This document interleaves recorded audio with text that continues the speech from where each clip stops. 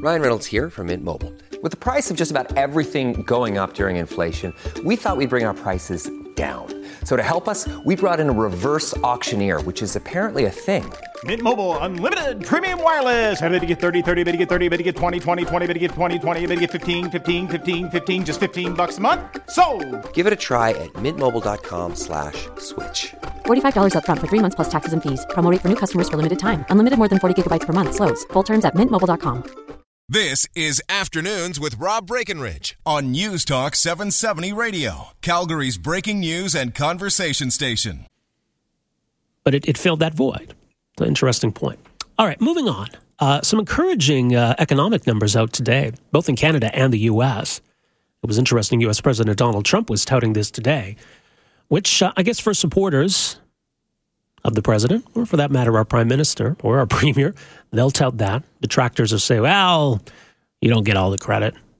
And I mean, that's the thing with these numbers. I think politicians get too much credit and too much blame for the economy, depending how things are doing.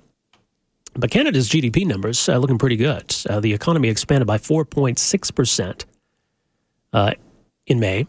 The seventh straight monthly gain. And in fact, that's the strongest pace we've seen the economy grow in 17 years. Alberta expected to grow by 2.9% this year, according to one story. In fact, may find itself to be the fastest growing economy in the country once again. It's been a long time since we could say that. So what do we make of these numbers? Joining us on the line is Trevor Tombe, economist at the University of Calgary, also a fellow at the School of Public Policy at the U of C. Trevor, thanks for making some time for us here. Hi, great to be here. I guess the level of growth and, I mean, the overall GDP and where it's at, I mean, those are separate questions. Are we still catching up to where we were before? Yeah, absolutely. And so a lot of the headlines have focused on GDP growing at a pretty healthy clip of 4.6% relative to this point last year. And as you noted, that's the fastest rate of growth since 2000.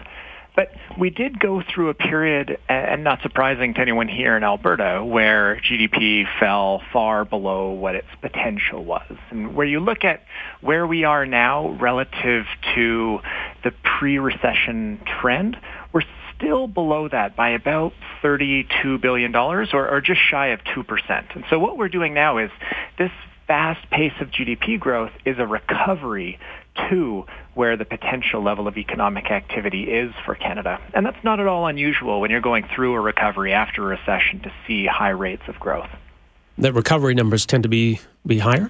Yeah, that's right. And why would that be, though? Well, because you're bringing back a lot of resources that have been kind of underutilized in the prior months. So unemployed workers going back to work. So you're growing from a lower base.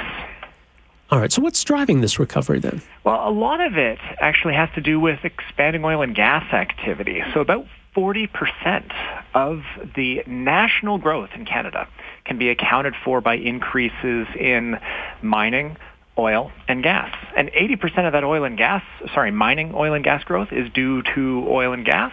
And most of that, well over 70%, is due to unconventional oil and gas, which is almost entirely here in Alberta. So rising oil production is a big part of the story. So that must mean that things are recovering in Alberta too.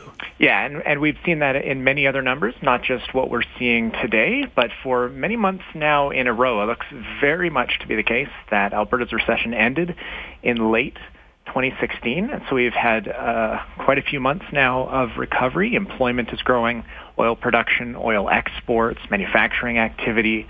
Earnings have stopped their decline. The number of jobs has started to grow. So Alberta's economy is definitely pointed in the right direction, and a lot of forecasts do look to be pretty strong, robust growth for Alberta in 2017. Right. Now, politicians love this stuff, right? And good economic numbers are always going to be good for the incumbent. But can we point to anything and say, well, it's stimulus, or it's this policy or that policy? Is there any kind of a link there? No, I don't think so at all. I mean, we've seen that the federal infrastructure stimulus is barely off the ground. A lot of it hasn't gone out the door yet. The infrastructure bank that they touted quite heavily this time last year is still being set up. the provincial government infrastructure boost. They wanted to increase infrastructure spending in the last fiscal year by quite a bit. They wanted to grow from $6 billion in spending, the Apprentice planned, to $8 billion. But at the end of the day, it turned out that the government ended up only spending $6 billion because it's very hard sometimes to ramp up quickly infrastructure spending and get it out the door. Mm-hmm. So I don't think you can point to any particular macroeconomic policy of either the federal or the provincial government here. What we're looking at is just a natural recovery. Oil prices stopped falling, and so the economy is then continuing back on its growth path.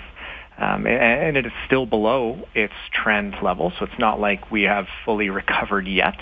But no, I don't think you can, as a government, take credit for this any more than I think it was fair to blame either the provincial government or the federal government for the recession. If we look back to 2015, for example, the pretty disappointing GDP growth then stuck to Stephen Harper in his last few months in a pretty bad way during that campaign. It was almost a recession at the national level, and that didn't help their political campaign at all either. So I think that was unfair, and it's unfair to claim credit for positive news as well. That's an interesting point. Now, and you track a lot of these metrics, and you look at where Alberta's at. A lot of these metrics we're at or near pre-recession levels. We're at or near pre-recession growth rates, which is somewhat different than saying we've recovered back up to the pre-recession level. And that's especially true when we look at the amount of dollars that are flowing around. So economists like to measure economic activity in two ways: real activity and nominal activity. Real activity is, just think of the number of barrels of oil being produced, the actual quantity. And then nominal is the value of that output. So Alberta's economy is still generating a lot less income than it did prior to the recession. And real GDP is still below where it was prior to the recession, but the growth rates are now back up to pre-recession levels, and so the recovery is well underway. Okay, what about jobless numbers, though? Because those seem to be a real lag.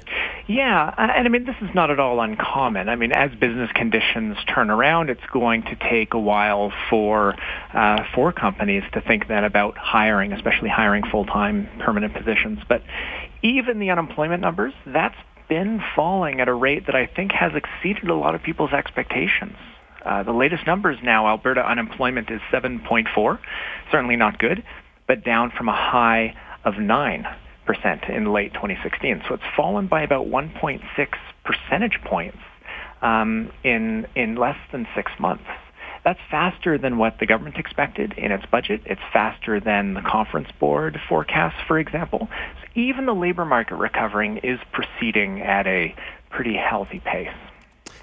As you mentioned, I mean, the price of oil stopped falling, but it did seem for a time recently that it also stopped rising. Is it possible then that if that continues, this recovery could stall out?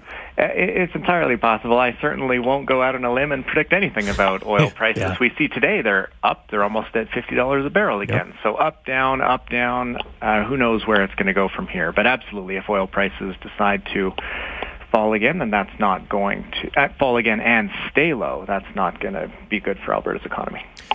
Speaking of provincial economies, there was an interesting piece today looking at the economic turnaround in Quebec, which typically has been, I guess, what we call in Canadian terms a have-not province. I think people here will take notice if Quebec's doing well economically. But what's happening elsewhere in the country? Yeah, so I think a lot of people confound growth rates with levels. And even if we look at Quebec's GDP growth rate, which is not at all disappointing, although still lower than what we're expecting Alberta's to be this year, it is still a pretty poor economy. It is still a have-not province, even though it may be growing and even though its budget situation is healthier than ours.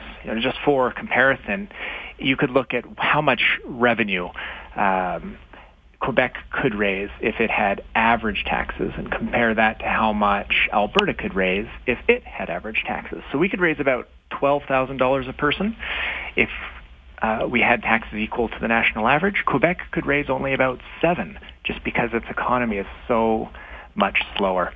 So even if Quebec grew, even if its economy grew at 3% a year, which is a really healthy pace, and Alberta just remained flat and frozen, it would take Quebec about 20 years to catch up to the level that Alberta is at right now. So we good growth numbers are to be, welcomed, but that doesn't mean Quebec's economy is somehow any stronger than ours. Yeah. All right, some interesting insight, Trevor. Appreciate it as always. Thanks for making some time for us here today. My pleasure, anytime. All right, take care. Trevor Tombe, economist, University of Calgary, fellow with the School of Public Policy at the U of C. Afternoons with Rob Breckenridge, starting at 12:30 on News Talk 770 Calgary.